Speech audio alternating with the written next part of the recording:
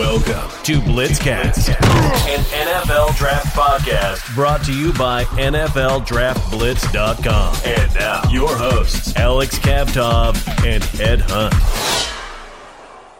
Welcome to another episode of BlitzCast, and what an exciting game on Thursday night. The opening game of the NFL season, the Thursday night game between the Cowboys and the Bucks. I mean, you couldn't ask for a better one. You couldn't ask for a more thrilling game that goes down to the wire, that is decided by, last second drive. What a way to start the NFL season. To me, it felt like a December game. Two teams fighting for the playoffs. It looks like, both teams are in mid-season form. And again, what an ending.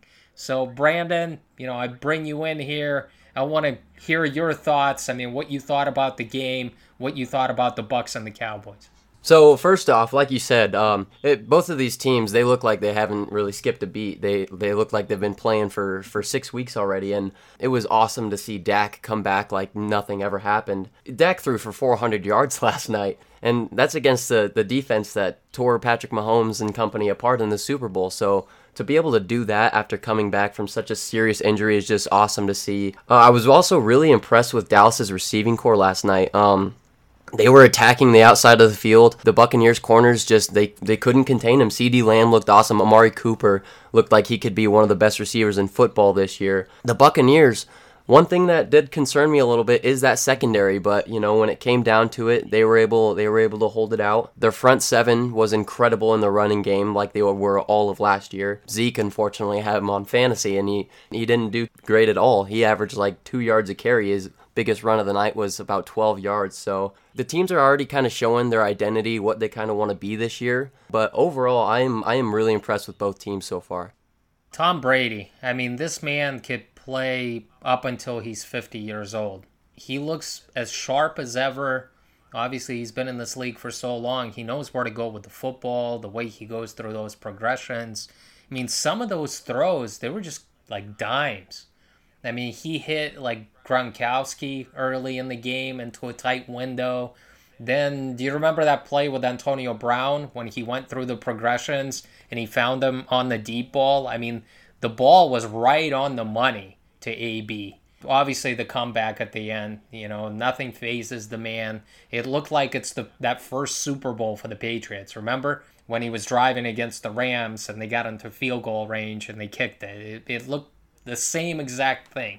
I mean, just marching down the field, being methodical with it. The man always amazes me. I have to take my hat off to him, and it's been said so many times before, but he just keeps getting it done. And when you do it at such a high level at 43 years old, obviously he's got a great supporting cast with Antonio Brown, Mike Evans, AB, Godwin. I mean, I get that. And they have a good offensive line, but it's just so amazing to see because I saw Joe Montana when he was already like in the latter part of his career when he left the 49ers and went to the Kansas City Chiefs. He didn't play like that, okay? I mean, he led them into the playoffs, I think a divisional playoff game, which they lost. But he looked like he was already ready to retire. Tom Brady could still play for another 5 or 6 years. Yeah, no, you're completely right. And it's crazy. They were showing how good Tom Brady is at getting the football out. I mean, that's one of Tom Brady's stamps is how good he is at getting the ball out fast. And they were showing last night that his release time was like 0.3 seconds. It was one of the fastest in his career. And you're in year 22, so the man is showing that age does not exist for him. He's aging like a fine wine. And like you said, some of the throws he made were just incredible. That one throw to Antonio Brown, I also want to give Antonio Brown his credit on that route because that quick step he had, like that jab step when he was running the streak, got him 4 yards of separation. And there's not a lot of receivers that can get that much separation when a guy is running, step for step with you. Brady was able to step into his throws and launch it 40 yards downfield. And the dude looked like he was a 25-year-old quarterback. It's and every year we're questioning, is this going to be the year that Brady... I don't think there's ever going to be a year that Brady's not going to be the man. I think he's going to retire when he wants to retire. There hasn't been anything to ever show us that he has any signs of slowing down or not being the player he is. I think Brady could have a better season than last. I really do. I agree with you about AB. Like, Antonio Brown just looks rejuvenated. It looked like his career was over. Obviously, the Steelers got rid of him. Then he had that bad run with the Raiders. It didn't turn out well. And, the Bucs picked him up, and it looked like it might be a failed experiment once again. But he looks like a different player again. He looks like the old AB that we saw with the Steelers that was putting up the huge numbers. He's a great route runner. He knows how to get open.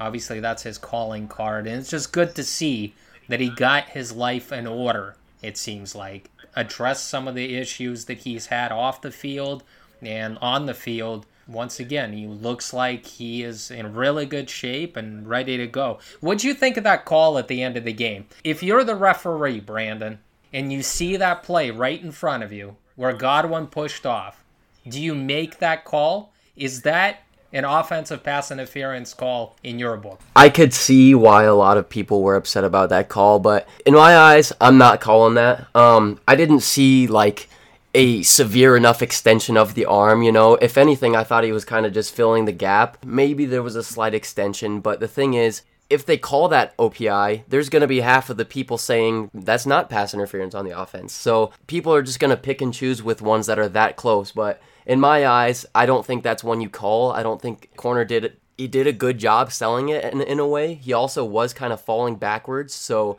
his momentum was bringing him away from him at the time of the slight arm extension. But in my book, I'm not calling that one. I can understand why some others might.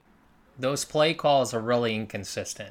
Like, another team of referees, they would call that. Because it looked like it was a push-off. It looked like a Michael Irvin type of push-off. I mean, he did extend, and the guy went to the ground. If he didn't push off, I don't think the cornerback would have fallen down like that to the ground. It's a tough call to make, but I would make it. Because there was intent. It looked like, Godwin extended to get open, and he was able to catch it. It doesn't matter if it's 10 seconds left on the clock, or if it's in the first quarter. You have to be consistent. I felt like the referees didn't throw a flag, kind of swallowed it a little bit, decided to let them play. And I'm all for that, but you have to be consistent. Let them play all the time like that then. I don't want to see a call like that in week 2 go against somebody. And then people are going to say, well, how about week 1? When the Bucs, beat the Cowboys, why wasn't that called? That's probably my biggest problem. The referees have a hard job, they really do, but you have to be consistent. You either call it or you don't call it. Week in and week out, game in and game out. I don't see that enough from the referees out there, and that's probably my biggest concern out here. I feel bad for Greg Zuerlein, the Cowboys kicker. He kicked that field goal with, 1:30 left on the clock to give the Cowboys a lead. But, man, he missed 2 of them. One of them was from 60, but he also missed an extra point. And that's really a tough one. Zuerlein was having a tough night. I think the commentators said that he was dealing with a back issue. It's tough to kick when you've got issues with your back. It's a tough way to lose because, again, the Cowboys had the chance. He missed a point after. He missed one field goal that was from 33, I think. The 60-yard field goal, I don't hold it against him, but that was a tough break. It's kind of sad to see, kind of the fall down to Greg Zuerlein because you remember his days back with the Rams. He's one of the better kickers in the league, but I honestly thought before he made that last field goal, I thought his job, it could be up for grabs in week 1. You just, you have a chance to go toe-to-toe with the defending Super Bowl champions, and if he makes those kicks, there's a serious chance that the Cowboys end up winning that game. I think the fact that he was able to make that kick at the end kind of gives him his second chance. But I got a question for you. Do you agree with kicking that field goal with 1:30 left with giving Brady one timeout still? Look, it was obvious that the Cowboys were driving for the touchdown, but I do agree with it. There's no way you can go for it on 4th down and kind of just not give the opportunity to take the lead. You're in position to kick the 3 points and take the lead. It doesn't matter if it's against Brady. That's the correct play. I don't understand how you would go for it on 4th down. Do you understand that they would just fire Mike McCarthy after him making a gutsy call like that? If it doesn't work out, you kick the field goal there 100% of the time. It certainly came back to bite them, but there's no way you can go for it right there. Even if you have Dak, even if you have CeeDee Lamb or Amari Cooper that can get open like AB, there's no way that I could justify going for it. I kick the field goal every time. And I'm not disagreeing with you. This is just a top of a conversation I've been seeing since that play yesterday. But the Buccaneers defense, they looked good on the last drive, other than the last few plays. But if you don't get it, obviously, like you said, Mike McCarthy's job is probably long gone. I agree with kicking the field goal. It just stinks because if you're giving Brady the ball back with 1:30, your chances of winning that game are probably slim to none. Yeah, but you got to kick that field goal 100% of the time because you don't know what's going to happen. I mean, maybe a strip sack or something like that, right? No, maybe, I agree. A fumble. Maybe the wide receiver would fumble it like Chris Godwin did, right? Yeah. Near the end zone. And you got 2 interceptions off of dropped passes as well from the Buccaneers. So, you could always be hoping for something like that. It's unfortunate that the Cowboys defense wasn't able to come through, but I agree that was the right call. But they did play a lot better than they played all season last year, right? I mean, the defense was flying around and they were making some plays. They came up with some turnovers. They came up with some big plays, some big stops, right? Especially when Godwin fumbled it, they picked it up and didn't allow a touchdown. So I would say the Cowboys were opportunistic in this game and they took care of it. I mean, that defense, I think, is going to get better as the season goes along. And I became more confident with my pick that the Cowboys are going to win the NFC East when I saw that game against the Bucs. If they play like that every week consistently, this team is going to be the one to beat in the NFC East. Oh, I 100% agree with you, and that's also another point I wanted to mention to you. If Dak Prescott keeps playing like this, I see them beating out Washington. I still kind of want to hold on to my hopes that Washington wins the division, but I mean, Dak Prescott just looked incredible, and like you said, that defense looks completely rejuvenated from last year. Micah Parsons, I thought for his first game, he looked pretty solid for a rookie, especially going up against the Tampa Bay Buccaneers offense. They sent him on quite a few blitzes. He wasn't able to necessarily get the sacks, but he got quite a few pressures that I saw. For a rookie, I really liked what I saw out of him, and DeMarcus Lawrence was able to show that he could still be that disruption on the defensive line, so I liked what I saw from him, and I really do think that this Cowboys defense, if they could do that week 1 against the defending Super Bowl champs, they're in one of the weaker divisions. They have like 4 easy games in that division, so that's 4 potential wins right there. So, yeah, I might have to agree with you that the Cowboys, if they play like that, they're taking the division. No ifs, ands, or buts.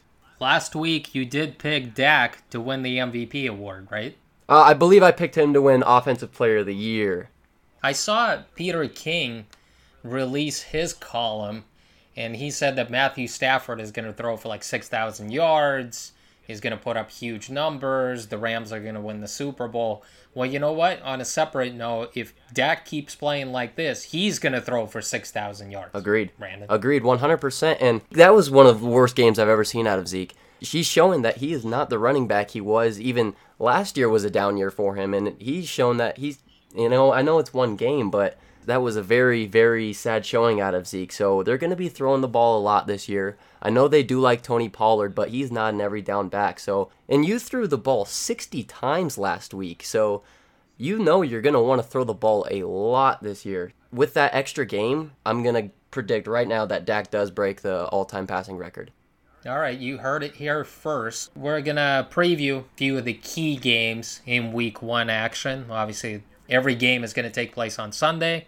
And let's start with the Browns versus the Chiefs. Brandon, what are the keys to this game? What do you think are the keys for the Browns? And what do you think are the keys for the Chiefs if they want to come out victorious? So the number one key for the Browns, I think, is getting pressure from Mahomes. The Chiefs, they have a good line roster, but you have new pieces. So it's always tough to, implement these important positions that are all new guys and, have them just clicking week 1. You have Myles Garrett and Clowney, 2 guys that are really hungry to prove themselves as one of the best pass rushing duos in the league. So if those guys can get consistent pressure on Mahomes, you saw it in the Super Bowl last year. Mahomes Mahomes is one of the most talented players we've ever seen in the history of the world, but when you have him running back there for his life, there's only so much that man can do by himself. So I think we have the depth at the defensive line to get that pressure now, not even including Myles Garrett and Jadeveon Clowney. I like what they have at the defensive tackle with Andrew Billings and Malik Jackson. I really think getting that pressure is huge for Cleveland, as well as simply getting the run game started. You have Nick Chubb and Kareem Hunt. I'm not impressed with the Chiefs' defense, really, especially in the run game. So I think you feed Nick Chubb and you feed Kareem Hunt, obviously controlling the clock. You want the ball in Mahomes' hands as few times as possible and as little time as possible. So if you can run the ball, consistently pick up first downs, and just take care of the football, just be smart with the football, that's really what the Browns need to do. The Chiefs... It's obvious that this is what they're going to do, but I would like to see them attack Cleveland's secondary. If they want to win, I think you go after a lot of guys like Greg Newsome. He's a rookie, so I have high hopes for Greg Newsome, but if you're asking him to, go out there and cover Tyreek Hill, obviously I don't think he's going to win that assignment. You have an opportunity to attack Jeremiah Owusu-Koramoah or Mac Wilson, who's going to be covering Travis Kelce, which I think they don't stand a chance doing. I think Owusu-Koramoah absolutely has the athleticism to do so, but as a rookie, he's never, ever had to cover somebody like Travis Kelce. So I think just attacking the young guys on defense, we got Grant Delpit back to play safety, so a lot of new pieces on that Browns defense, not even just rookies. There's 7 new starters, so kind of just picking them apart. It doesn't matter how talented that roster is right now. It takes time to develop chemistry with one another. So I really think if you can pick on the younger guys in the secondary, the Chiefs can pull a win out. Do you think that the Chiefs are going to change it up a little bit during week 1? We all expect explosive plays. We all expect them to hit a few deep shots to Tyreek Hill or get Kelce over the middle and he can pick up yards after the catch. But do you think the Chiefs will feature the run game a little bit more, knowing that they have 3 new starters on the right side? I mean, they've got a new center, they've got a new right guard, they've got a new right tackle who's a second-year player, but he missed the entire year last year. So they've got basically 3 rookies. It's a lot easier to run block than to pass block. Do you expect the Chiefs to keep up with the Browns a little bit, especially in the beginning, that they will feature the running game a little bit more? I think they will. I know they like Clyde Edwards-Helaire. And like you said, it is so much easier to run block than pass block. And Cleveland's got good pass rush. So I think you take advantage of that right now. A lot of our guys are built for pass rush, so attacking the run game wouldn't be a bad idea. It also helps open the play-action game, which the Chiefs don't do a bunch of, but the Browns last year, they struggled when they played teams with play action, but we also last year really struggled in the run game. So if that trend continues to go on into this year, I don't know why the Chiefs wouldn't, like to run the ball a little bit more this game. The Browns need to control the clock, like Brandon said. They have to run the football. You can't put Baker in there and let him throw like 40, 50 times a game. That's not your game. Don't try to get into this match with Patrick Mahomes, because the Chiefs can just strike in a matter of seconds. They can hit that deep shot for 80 yards. That's it. They're up 7-0. And the Browns' best way is just to keep Mahomes on the sideline, run football, get Baker a little bit off of those play action passes where he feels more comfortable. A lot of people are saying, obviously, how are the Browns going to keep up with the Chiefs receivers? Because, their secondary is inexperienced. But I also think, the Chiefs are going to struggle keeping up with the Browns receivers. Yes, they've got Tyrann Mathieu, but I think at corner, I wouldn't necessarily say that I'm totally confident with those guys. I think the Browns can also take advantage with Jarvis Landry, with OBJ. And they've got a couple of those tight ends as well. They can get over the middle of the field. So I think we're underestimating a little bit. The Browns also have an advantage there against the Chiefs secondary. I don't disagree with you. I think the Browns have more depth in with their receiving core as well. Obviously, they don't have the top-tier playmakers that the Chiefs do, but I'm not super big on the Chiefs secondary.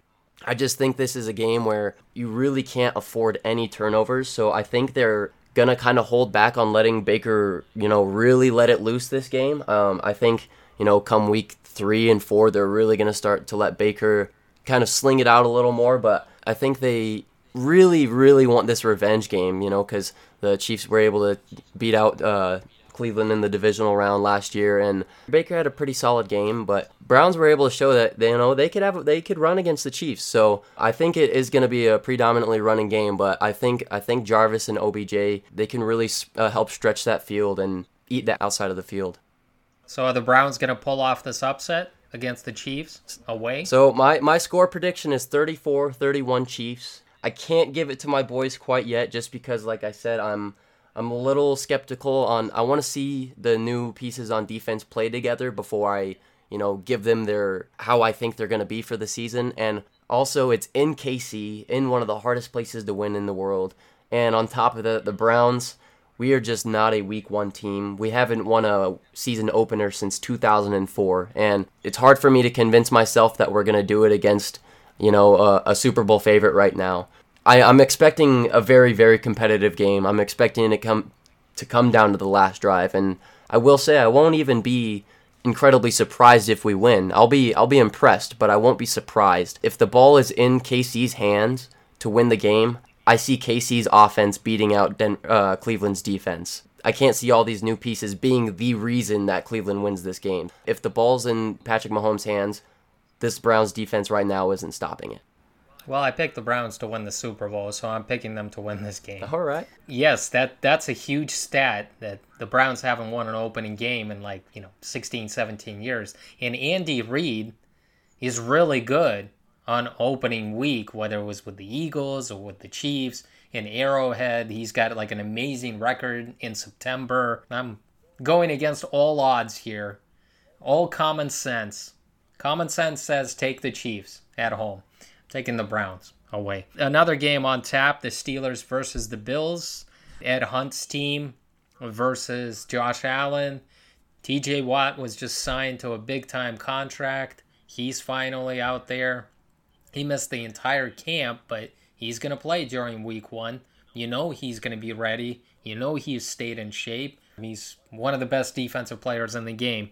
So Steelers versus the Bills, is this going to be a game that's going to be decided in the trenches? Yep, 100% it is. I do think the Bills take this one because really I think all you need right now to beat the Steelers team is pressure, pressure, pressure.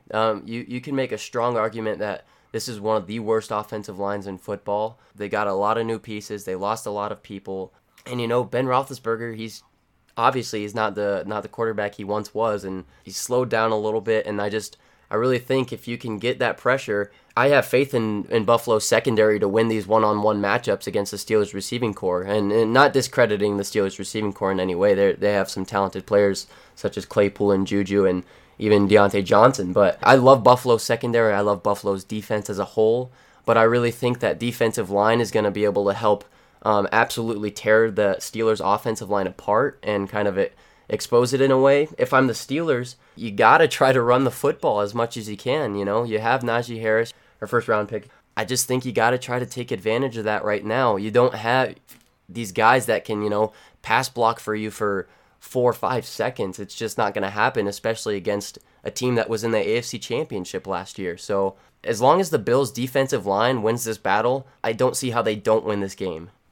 Well, Brandon already mentioned, this defensive line is a lot better than it was last year. These guys played well during preseason. There was a lot of hype around them in training camp, and we're talking about, Jerry Hughes, Gregory Rousseau, A.J. Epineza. These guys are going to help. The Bills' secondary has been great with Sean McDermott, and now they've got the defensive line. They've drafted some of these guys really high. Rousseau is a first-round pick. A.J. Epineza is a second-round pick. So they've invested in it, and it seems like it's paying off. So, yeah, the only shot that the Steelers have is to run the football. They've invested a lot of money in Najee Harris by making him a first-round pick.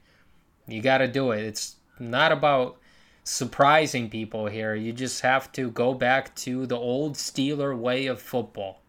Just running the football, pounding the rock, getting those 4 or 5 yards and continuing, and getting Big Ben in those 3rd and 3, 3rd and 4 situations. And then those wide receivers can win there. When you have Juju and You've got Deontay Johnson, you've got Chase Claypool. Those are some serious dudes. They can win those matchups. Let's run the football on first and second down. The Bills know it, so I don't think there should be any element of surprise. But there are a lot of things working against the Steelers. They've got a new offensive coordinator. They've got, a revamped offensive line. Big Ben he's not Tom Brady. I mean, he has slowed down already. So I hope the Steelers can keep it close, but just, everything says that the Bills are going to win this game, and that's who I'm picking. And the last game that we're going to recap, we're going to talk about the Dolphins versus the Patriots, just because, Bill Belichick versus his pupil, Brian Flores, Mac Jones getting his first start against Tua.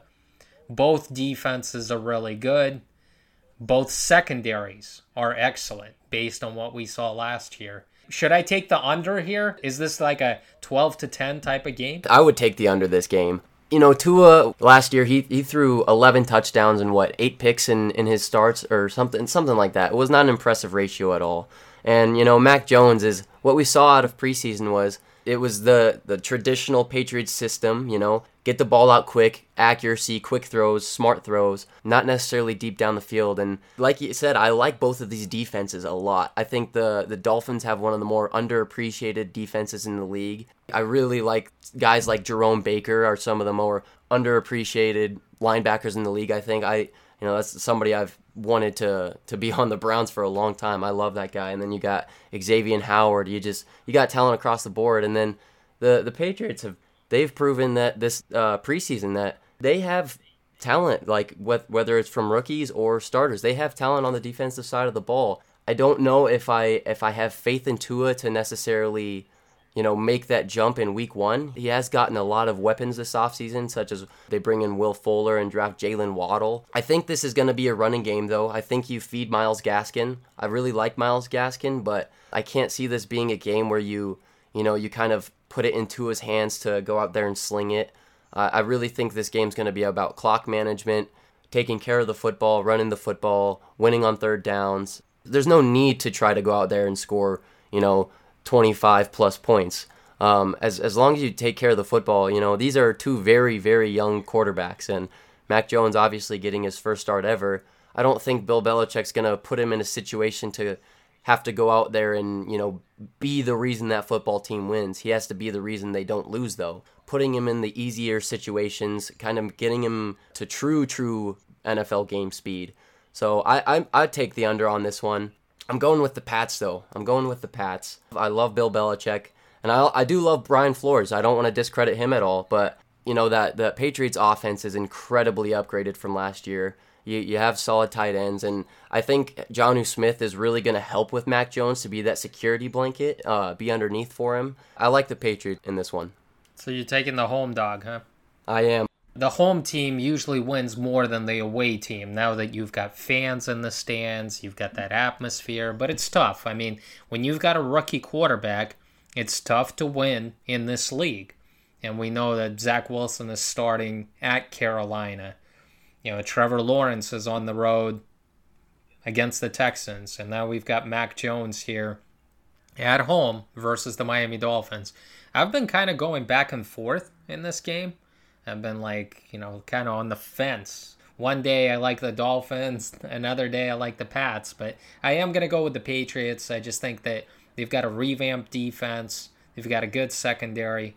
They've got like a 2-3-headed monster in the backfield. I know that Damian Harris is going to be the lead dog, but I'm sure we'll see some Ramondre Stevenson. Yeah, I think Mac Jones is going to be efficient. I think he's not going to turn the ball over. He's not going to do anything crazy, and I don't think he has to. He doesn't have to make those plays. I mean, they're going to try to put him in those favorable situations on third down. He's going to get his win in his first start. All right, week one, stay tuned for it. Obviously, the Thursday night game was absolutely amazing. It certainly surpassed everyone's expectations, and I hope we get a couple of more games like that on Sunday.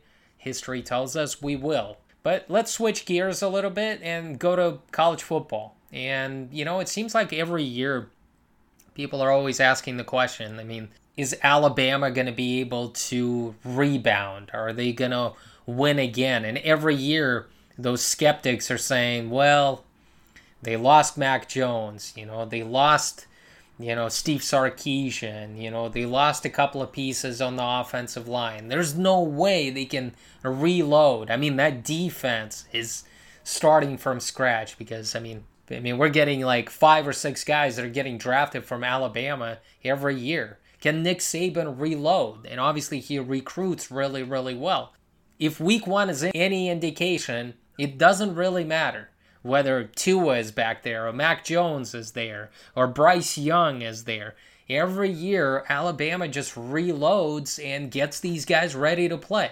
And Bill O'Brien, who's the new offensive coordinator at Alabama, they didn't miss a beat by Steve Sarkisian not being there. I'm just amazed by it. The intensity, the execution, the way Nick Saban gets this team ready. It's like Bill Belichick. I mean, obviously Bill Belichick was a good teacher of his because they were in Cleveland together when Belichick was the head man and Nick Saban was his defensive coordinator. They almost got some things done there. I know it was before your time, Brandon, but they almost got some things done there before they pulled the plug on that coaching staff. Nick Saban never recovered after that. Saban tried it with the Dolphins for 2 years. He realized he wasn't going to be able to do that. He left and came back to college. And he is the king of college football. Nick Saban is the best college football head coach of all time. It's not even up for debate. Nick Saban has solidified himself as the greatest of all time years ago. Like you said, they have however many first-round draft picks coming out each and every year. They don't skip a beat. And that just goes to prove that until Nick Saban is gone, I don't think Alabama will ever not be at least a top 4 team. Simply because Nick Saban gets who Nick Saban wants. He gets whatever crew he really wants because everybody and their mom knows that Alabama is going to be competitive. It doesn't really even matter who is gone because you come out to these kids in high school and you tell them, oh yeah, Nick Saban wants you to go play for him and he's a 5-star recruit. If they know they're the best of the best, they're not going to choose another school because they know they're going to get playing time with the best program in college football. And it also just goes to show how good of a program Alabama is, and not even like the way they run things. It's unbelievable. I had the pleasure of working with somebody named Matt Lesser, who was an equipment manager at Alabama, and he said just the way Alabama ran every day was like they were a professional football team. If you drop one pass, you're paying for it. They require absolutely nothing except for excellence. If it's not the best, it's not acceptable. And he was able to see every day that if you weren't the best person that day, guess what? You kind of lose your chance because there's somebody that was going to be the best that day. So they have implemented the idea that perfection is the only way to be, and they somehow managed to get it out of these players each and every year. It's incredibly impressive to me. Look, Alabama played against Miami. Miami is supposed to be one of the top teams in the ACC, and they absolutely demolished them 44-13. Miami has a really good quarterback, really good college quarterback, and De'Ara King. Miami's defense is no slouch out there. I mean, they have got some pieces. And the way Alabama took care of business, it was almost like they were playing against an FCS school. And they're playing against Mercer this week, by the way, this Saturday, which is an FCS school. And then they've got Florida the following week on September 18th. I don't think Florida has a chance.